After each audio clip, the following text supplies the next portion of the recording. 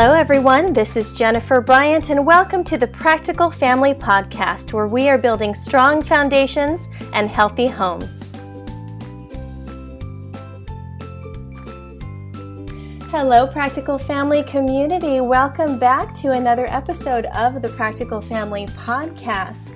I have on the show today Miss Dina Norton. She is a registered dietitian, a mama, and a holistic nutrition coach with a virtual practice online. Her website is called Back to the Book Nutrition. And I discovered Dina as I was looking through different websites and ministries that people had that really spoke to the wellness, fitness, nutrition arena, because as we are beginning the year 2018, can you believe it? We're in the year 2018 and having to think about new resolutions, whether it's diet or exercise or mindset. And I just wanted to bring Dina onto the podcast today because her journey, especially as she's come through this area of nutrition for herself and then to in turn help other people, it's just a beautiful process because I know that I struggle with food. I mean, as women especially, as mamas, we're so busy, we tend to get so overwhelmed, and we have this thing with food, whether it comes from family background or just emotional responses to stress, and we're going to talk about all of that today and in the next episode. So please join me in welcoming Miss Dina Norton, registered dietitian and mama. Welcome to the podcast, Dina. Hey, thanks for having me. So great to have you on. Now, what got you into nutrition and studying this? Where did you come into this? Oh, that's a story. So my food story goes way back, probably like a lot of women's. And I was raised in kind of a food and body conscious family. And, as I was becoming a teenager, I had my own insecurities about my body that kind of surfaced, and I had to decide what to do about it. And I dabbled in some dieting as a young teenager. And then about partway through high school, I really got to the point of dissatisfaction and action, And so that's when I kind of doubled down, really started restricting what I was eating and exercising probably more than I should have been. And it worked.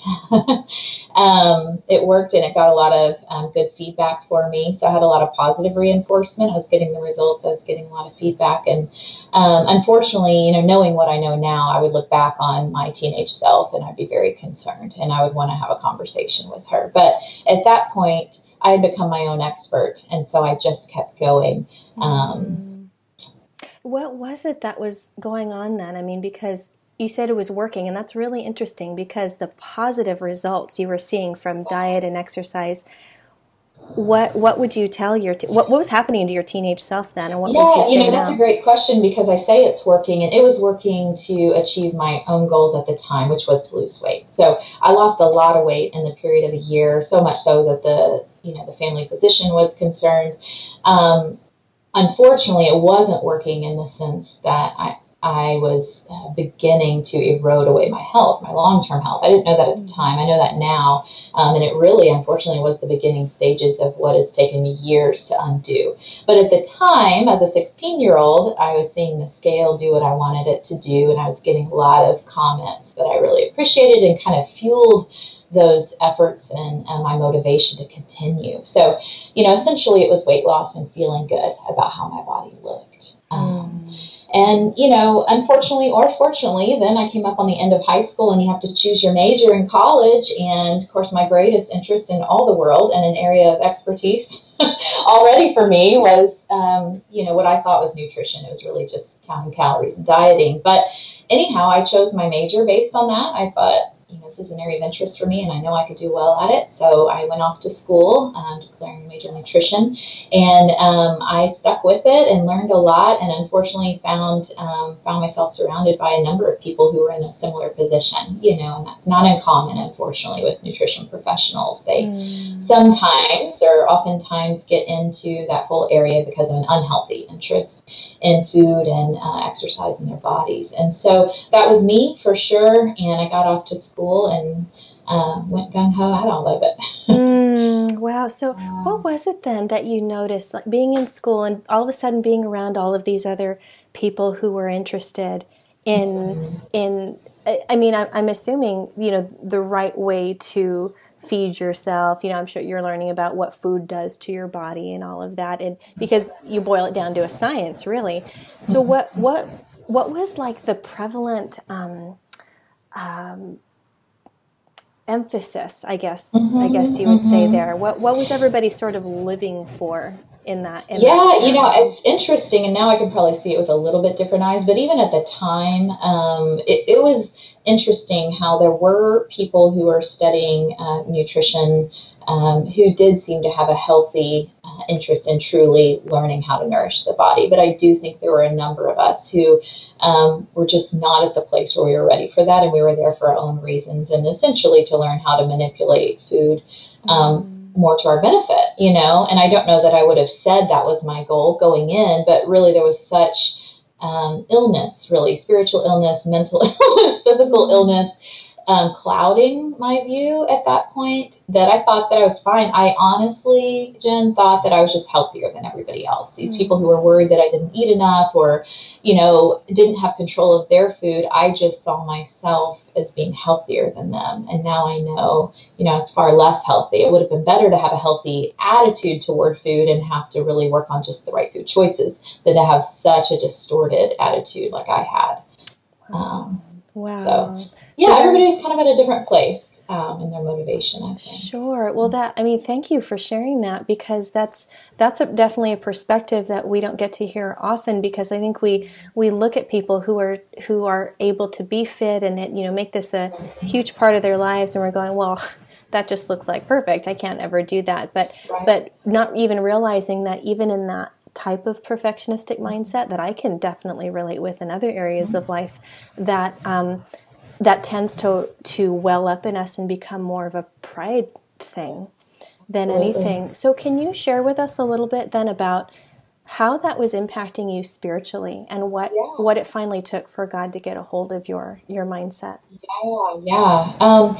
At the time I didn't know it was impacting me spiritually, and ironically, I went away to school, away from home, and I missed my family terribly, and it was a difficult transition in that way. And I was really, I felt like I had at that time a pretty thriving relationship with the Lord, and being away alone was very difficult, and I didn't feel like I related to a lot of the people around me very well. And so really, honestly, the Lord became a close friend, and I grew so much spiritually as far as like Bible study and prayer and dependence on Him. And, looking back, I almost feel like it was like just in His mercy, He was overlooking this. It was a problem, but He had not yet revealed to me that it was a problem. It was like He was allowing nearness to Him in all these other ways, maybe because I wasn't ready to face it. I don't know, but I was really growing in a lot of ways spiritually. And then about partway through college, I had a professor approach me who was very concerned that I'd lost a little more weight. And she was the first person that I think from just a nutritional expertise perspective I'd ever spoken with that I knew she knew more than me, and I felt also that she cared for me, and that I should probably, as hard as it was, try to do what she was saying.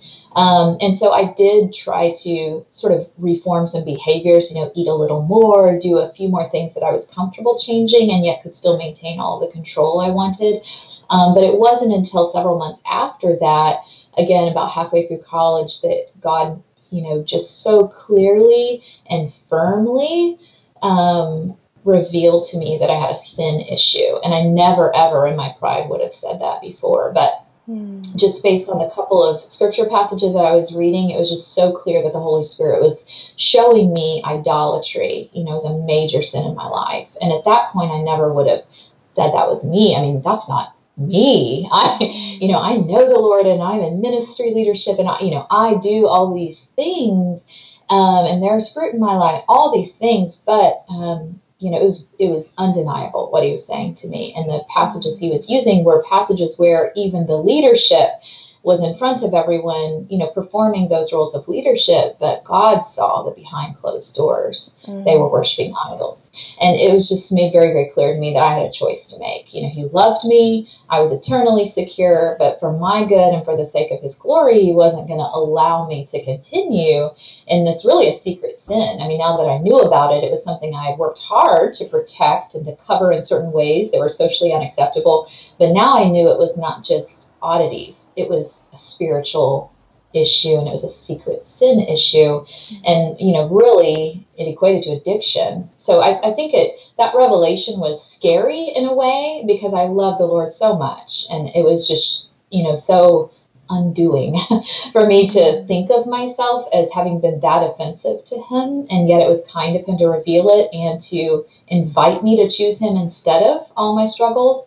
But it was completely terrifying. I mean, literally, I think I was shaking that morning on the floor of my apartment, having to just will myself to tell him verbally, I choose you.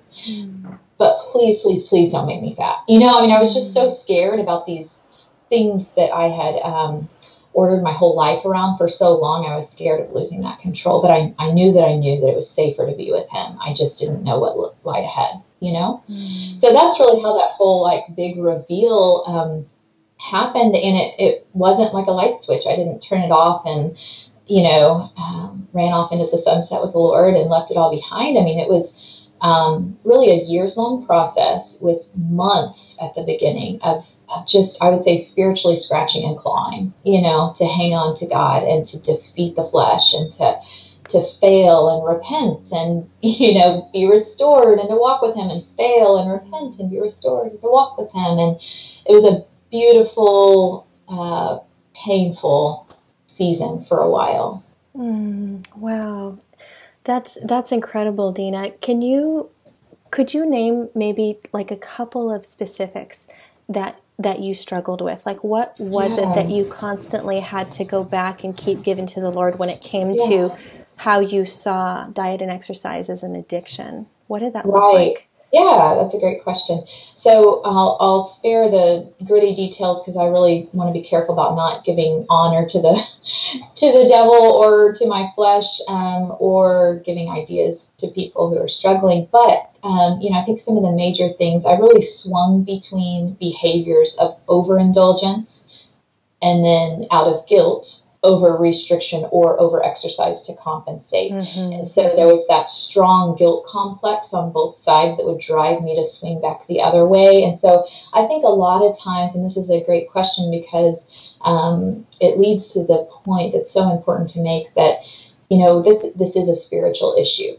People who struggle with either overeating or over restricting or anywhere in between, just emotionally indulging in food or indulging the flesh in other ways. It's all a spiritual issue. And I think that all of it has its roots at some degree in idolatry, exalting our desires and our flesh over God and his truth. And for me, people were quick to, when I would share bits and pieces of this, they were quick to say, oh, but you're thin, or, oh, well, at least you don't overeat. I'd rather, this or that. And it doesn't matter. I mean, it manifests in different behaviors, but if the root issue is sin, the root issue is sin, and it needs to be submitted to God's truth and his authority, or else you'll never get past it. It's not about covering one behavior with another to compensate. That's what got me into the trouble, And so it really had to be being set free at the basic spiritual level of God is the highest authority in my life. I do not want to idolize other things. I want to actively choose him day in and day out, moment by moment. And that's where the rubber meets the road. I mean, that's when it gets tough, and that's why it takes years, because those things are so ingrained. The spirit's willing, but the flesh is weak, So, but yeah, I think that swinging between those two, so I really struggled with over-exercising, and at other times it was more about almost like an addictive inability to satiate my desire for food. And then I would feel so guilty. I would work hard to over-restrict. And if I failed at that, I felt bad, and I would swing to overindulgence and just back and forth. Yes. And this cycle that I've heard of before, it's common. It's common. Yeah. I have felt a degree of that cycle in myself as well. And to, feel throughout the years kind of that that yo-yo dieting, like, okay, I've tried this, like I've tried paleo, I've tried hardcore working out, I've tried, this, and like, okay, I got myself to the point, but now, it didn't really become a lifestyle, right? So, and I like how you brought up guilt. I mean, it sounds kind of backwards, but I want us to address the guilt factor, because that, coupled with exactly what you said, when we exalt our desires and our flesh over God, whether it's overeating, over-exercising, overspending, whatever it is that there's not a balance of, and that separates us from real communion and peace and the fruits of the Spirit, love, joy, patience, kindness, gentleness, even if it's gentleness to ourselves, right? That those things that are the opposite of God's Spirit, that separate us from Him, from relationships with other people, right? You talked about feeling better than, because, well, at least, I'm thin, or I know how to, manipulate food, when in fact it was a backwards way of looking at it. So thank you again so much, Dina, for sharing that with us, because I know that someone out there listening right now has had the same struggles, and maybe they just needed a different way to think about it, because spiritually, and that's why I want you to talk about how God led you to starting back to the book Nutrition, because that's what caught my eye and my heart and my spirit when I found you, and I'm looking at the basis for how you teach about nutrition. Can you go into how you got there, and now what happens when you take someone through a program like this? Yeah, sure.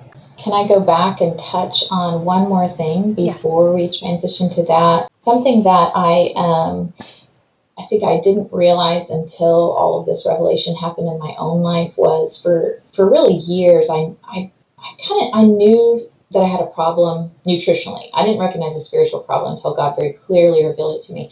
But nutritionally, that you're not quite the same as other people, and it's weird that you put ketchup on lettuce and eat that, and like all these little weird things. I knew that some things were wrong, but I excused myself from having had a true problem because I didn't meet every criteria for an eating disorder. And I knew that. I mean, I looked into that and I knew it. So it was my justification. I was okay. I can keep doing this.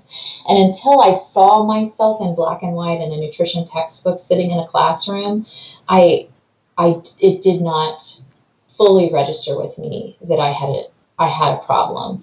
And I still thought I could manage it at that point until God opened up the whole spiritual thing for me. But when I saw there was an entirely different category called eating disorders not otherwise specified, it changed everything for me, because I recognized what should have been clear to me before, and that is that, having all but a single criteria doesn't mean you're healthy.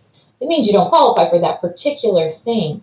But I think that so many women live somewhere on the spectrum of what's called disordered eating, not an eating disorder. And so just because you don't qualify for things that are diagnosed as an eating disorder does not mean that you don't have a disordered view and relationship and patterns of eating. And I think that's hugely important, just to acknowledge that. It was certainly true of me, and until I saw it, I wouldn't allow myself to acknowledge it. But I think it's good for us as women to be evaluating things realistically, not just saying, that's not me, I'm not that extreme, I'm not super skinny, but it might really come down to, is that relationship fully healthy, or do you exhibit patterns that are not healthy? So I just wanted to touch on that and make that, bring that to the surface in case there is anyone struggling, but allowing themselves to excuse, what they know probably is an issue just because it doesn't qualify as a specific diagnosis that we think other people fit into. But getting to the spiritual and how how Back to the Book Nutrition came about, that time in my life was pivotal for me. I was learning so much from school and textbooks and reading literature and that sort of thing. But then when God came alongside and added the spiritual framework, I really had to sort of go back and relearn everything about when to eat, why to eat, what to eat, and make sure that it was through a lens of God his creation and his word and all of that. And it sort of caused me to double check everything that I'd done before. And I had an entirely new view of now not just what can I get out of my body, but what's my responsibility to nourish and care for the body God gave me? And are even the things that I do in private with regard to that pleasing to God, you know? And so it really changed my view. And again, that wasn't something I was able to adopt and completely conform to overnight, but it was a shift that started spiritually and then was a mental thing, and then over time had to become a behavioral thing. And then when I graduated college and I did a master's degree and all of that, and then was ready to get a job, interestingly, part of my training, my additional training during my master's was a fellowship, so an additional fellowship with an eating disorder clinic here in Houston that's pretty renowned. And so I did sports medicine and adolescent medicine with them, and so I was around all this disordered eating, and it was such an area of passion. I mean, after all that God had brought me to spiritually, I felt very committed and passionate about telling the story, right, about testifying that like God had snatched me out of death and brought me life. But, now looking back, I understand I was still a bit too close to it. I was still, working some things out in my own food and health and body that I probably didn't need to have a career starting at that point in that area. And so I, interviewed for a job, but I didn't get that job, and I was so crushed. And then I interviewed with MD Anderson Cancer Center, and I thought, gosh, I don't know anything about cancer, but sounds fun to get to drink milkshakes. I mean, I don't know. I didn't know anything. And but I was kind of bummed I didn't get this eating disorder job. I thought that was perfect for me, but it turns out that really learning within the world of cancer was much better suited, because my work there and the particular groups I worked with was all about nourishing and choosing the right foods to strengthen the body for this time that's so important as you're going through therapy. It wasn't about restricting, obviously. It was about how to give the body what it needs. And that's really what I needed personally during those early years as well. And so coming out of that, I came home to start a family. I got married. God brought a wonderful husband for me. That was such a critical point of my growth in all this body acceptance and really having a healthy relationship to food. And then once I came home to start a family, then I began to think, I guess more for myself in a way. Now I'm not working for someone else. I'm not saying what they want me to say. What do I really believe about nutrition? I was still being asked to speak to certain groups and, of course, asked by friends what to do in certain situations, what to eat or what I thought about something. And I think it sort of was the first time that I thought, yeah, I don't work for anybody. I need to really know for sure what I think. And I started to read a little bit different literature than I had read before and really get back to the book again in a new way after having had a professional world under, the authority of a different someone else, working for someone else. And it kind of brought me back again to like, God's word really is the ultimate authority as Christians. And, I honestly believe for everybody, I mean, he made it all, so he has the right to to have the final say. But I think it really brought me back to that again of, really it all comes back to how he made things and what he says. And he has a lot to say about food and our bodies and our health.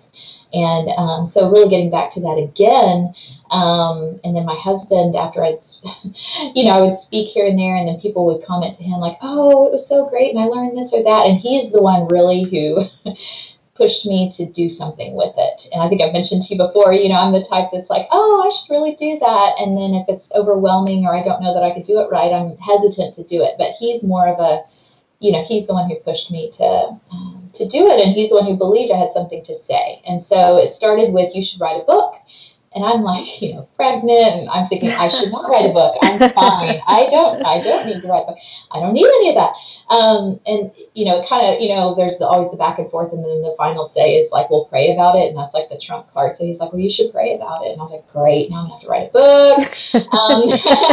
Anyway, I ended up writing a book, and I wrote an ebook, and spent a lot of time doing that. And then by the end of that, he's like, you should have a website so you could sell this ebook. And I was like, I don't need a website. I'm fine. I have an ebook. I don't need a website. And so he kind of pushed me to that next step. And that's how it all got started and rolled from there. And really it has pushed me in ways to think through what I do believe and to now offer it in multiple different ways to others, which is such a joy, really. It's such a joy of mine and such an honor to be able to share what God's taught me.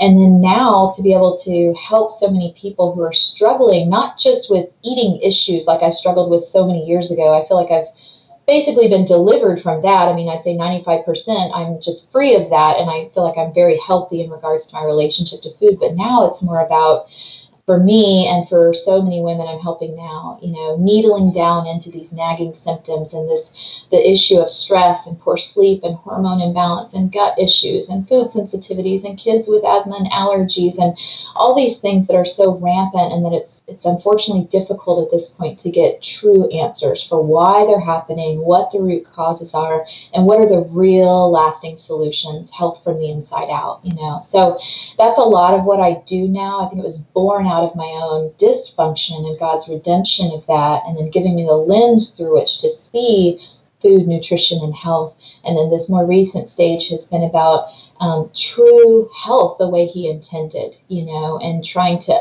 unfortunately undo a lot of the damage that comes from just living in the modern world that we live in, and how to live in it practically, but be able to, I guess, get back in touch with the way God fully intended our bodies to function, and the food He really did make for us and give to us as food. And how do we find those things in today's world? So that's where it started and kind of where it's come. Oh, wow, Dina. And that so speaks to exactly what I pray for the community that we speak to now. If you're listening to this podcast, Practical Family is about encouraging families to build strong foundations and healthy homes. And now that we're hitting on the physical health, it never fails. It always follows into the emotional, spiritual, mental health along with the physical, because it's all interconnected, because that's how God made us to live and to thrive. And I love that, Dina, that as you followed not just your passion, but as God was reworking that in your heart and your mind. And many of you parents out there may feel like, gosh, I've struggled in a certain area, but now I feel like I've gotten a bit more deliverance from that. And what do I do with it now? God may be calling you to maybe not just ministry, but of course your family first is your first ministry. And even as we talk about this now, Dina, that if you are in a place where you need God to help you to rework in you this idea of of food and what I'm going to grab for first and what is better and why should I care? At the very least, to teach our families, because this sensitivity to food emotionally can be passed down through generations. Absolutely. Right? How we think about food, how we treat it, how we see it done in our family is key. And so families, the Practical Family podcast now emphasizing, health in this way. I want you to really, really, well, first of all, visit Dina's website, Back to the Book Nutrition, and we're going to give you a couple of special offers. She's not going anywhere quite yet, because this is just the first part of the encouragement that I wanted her to bring out in her own testimony and how she helps families get to this place. And we're going to be giving you some really practical steps for how to begin thinking about food and what Dina has to offer in her own virtual practice now, which is very cool. So, Dina, tell us a little bit about the book that you wrote, and then what are some practical steps families can take to begin this journey, and then we'll go into the next episode together. Sure. Yeah, so that first book that my husband was pushing me to write years ago, that I'm glad he did, is called Nutrition by the Book, Where Faith and Food Intersect. Where Food and Faith Intersect. And essentially, it's that message that God really birthed in my heart years ago and then built on. So it's essentially a combination of these faith issues of food, the spiritual roots, what is food for according to Scripture, what should we be eating, all of that, with specifics of this is how you do that. These are the things that you choose. This is what you fill up on. This is how you really keep your emotional eating in check. Bring it back to Scripture.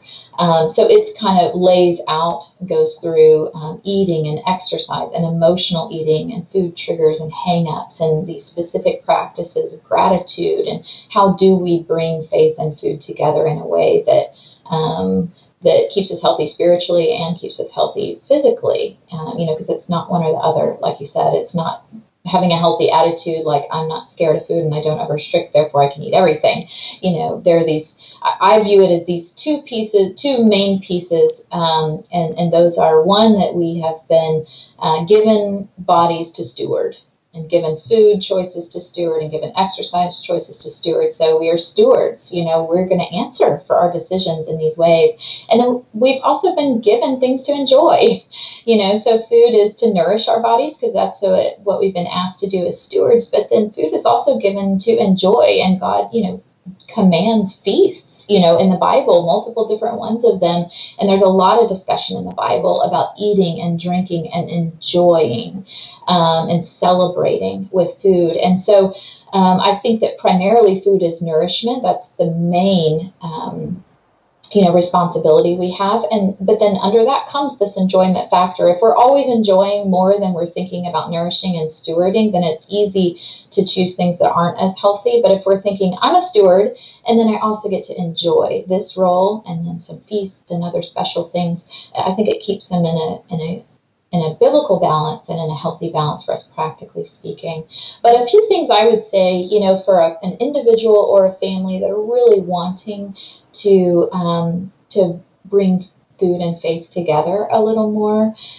One would be something as simple as praying before every single thing you put in your mouth. So a lot of us pray before meals, or at least pray at dinner with our family, but really having this mindset of prayer and prayer that thanks God for the food, because I really believe that if we, let's say I'm going to sneak off in the back room and eat a Snickers bar real fast and then not tell anyone and kind of hide the trash and do something like that.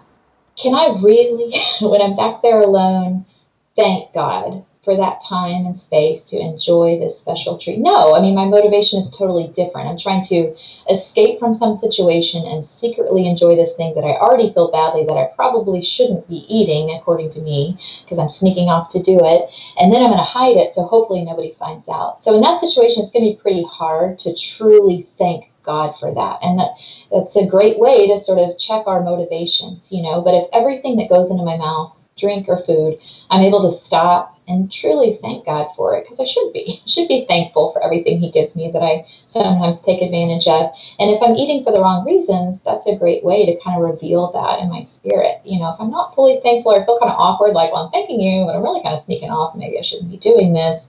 Maybe I should revisit that, So I think praying before everything that goes in your mouth and being able to thank God for it. And if you can't fully thank Him with a clean heart, then talk about that with Him, The other thing I find really helpful for people, especially women who seem to be more connected to emotional eating or emotional over-exercising or emotional restricting. We act out in different ways, but a lot of it's tied to our emotions of guilt or escapism or numbing or whatever we're using it for.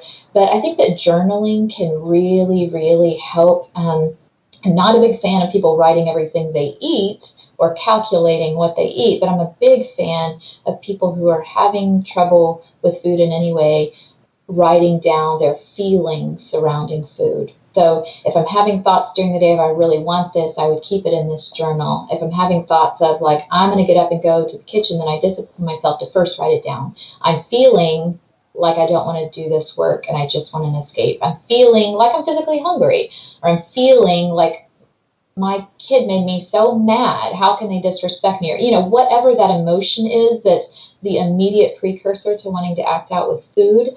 And then coming back after you eat and journaling that too. Now I feel great. That was really good. Now I feel guilty. I wish I hadn't done that. Now I feel, and I think putting all this in one place where we can see our own patterns and lay them before God and ask Him to help us sort this out, to see it rightly and to know what to do about it. Sometimes these things just reveal emotions that have become so normal to us because these are patterns that we're so comfortable with in our own lives that we don't recognize how unhealthy they are. But when you write it down, it feels very real and it's staring you back in the face, and you might realize, good grief, I wrote down the word guilt 9 times in 2 days. Like, maybe there's a theme there, you know?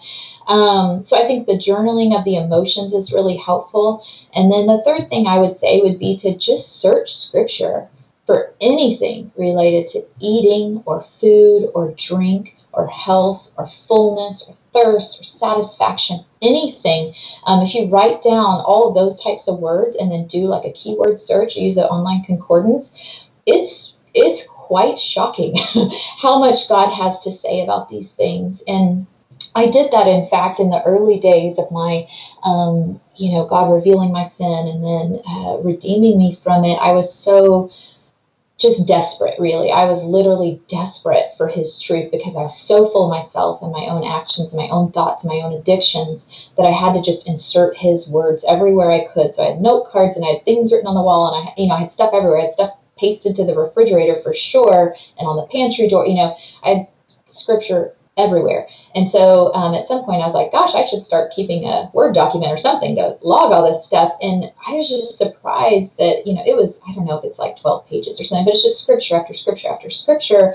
And so I divided them into categories, of strongholds and of addiction and of overeating or of enjoyment, all these different things, idolatry, and I kind of categorize each Scripture under those categories. And it was so good for me to have that as my own document of what Scripture says, and to come back to it. Or if I'm struggling in this way now, I can look at these 8 or 10 Scriptures that I pulled out. And there, lots of those are still written on my heart because I recited them and prayed that God would make them true, or prayed that He would uproot those things over and over and over and over again. So you yourself going to Scripture and asking God to show you and finding out what He says, and then holding that up to what you think and what you do and what you say about food and exercise in your body is a great reflection, and a comparison to reveal.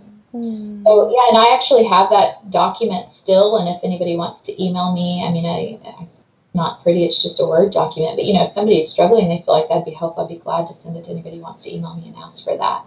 Oh, absolutely. Thank you, Dina. Yeah, such great practical but deeply rooted spiritual responses to this, and it has to start there. Thank you so much for reminding us that it's not as simple as a 5-step program. The Lord has probably led you to develop what you have in your book and in your practice that walks people through individually, right? Based on what they're going through, what strongholds they have, but just to begin for ourselves, we need to search that and not necessarily depend on someone else first, but to search it and realize, no, there is a need. I need to take this somewhere. So thank you. Yeah. Thank you for that. Now, Dina, we're going to come back. Is that okay? Can you stick with us for a little bit? And we'll come back in episode 2 to talk about the practical solutions for eating, family life, what to do when we get overwhelmed. So stick with us, Practical Family. We'll be right back.